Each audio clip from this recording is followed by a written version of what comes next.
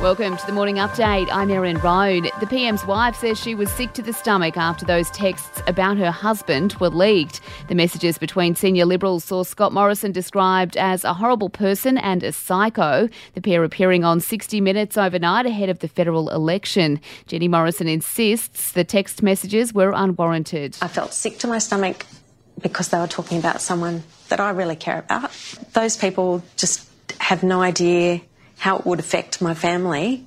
She's also used the interview to address former Australian of the Year Grace Thames-Sideye, saying she found it a little bit disappointing.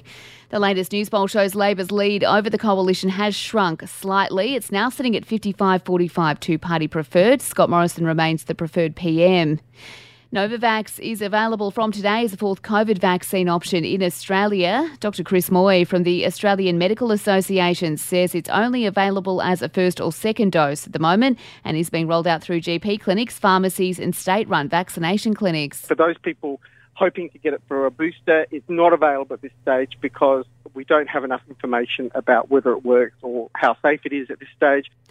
Overseas, the situation between Ukraine and Russia is worsening, with Australia evacuating its embassy in Kiev. The Ukrainian ambassador to Australia says any assistance is welcome. We will be thankful for any kind of support that the government of Australia can find possible and relevant to provide in order to strengthen our defence capabilities.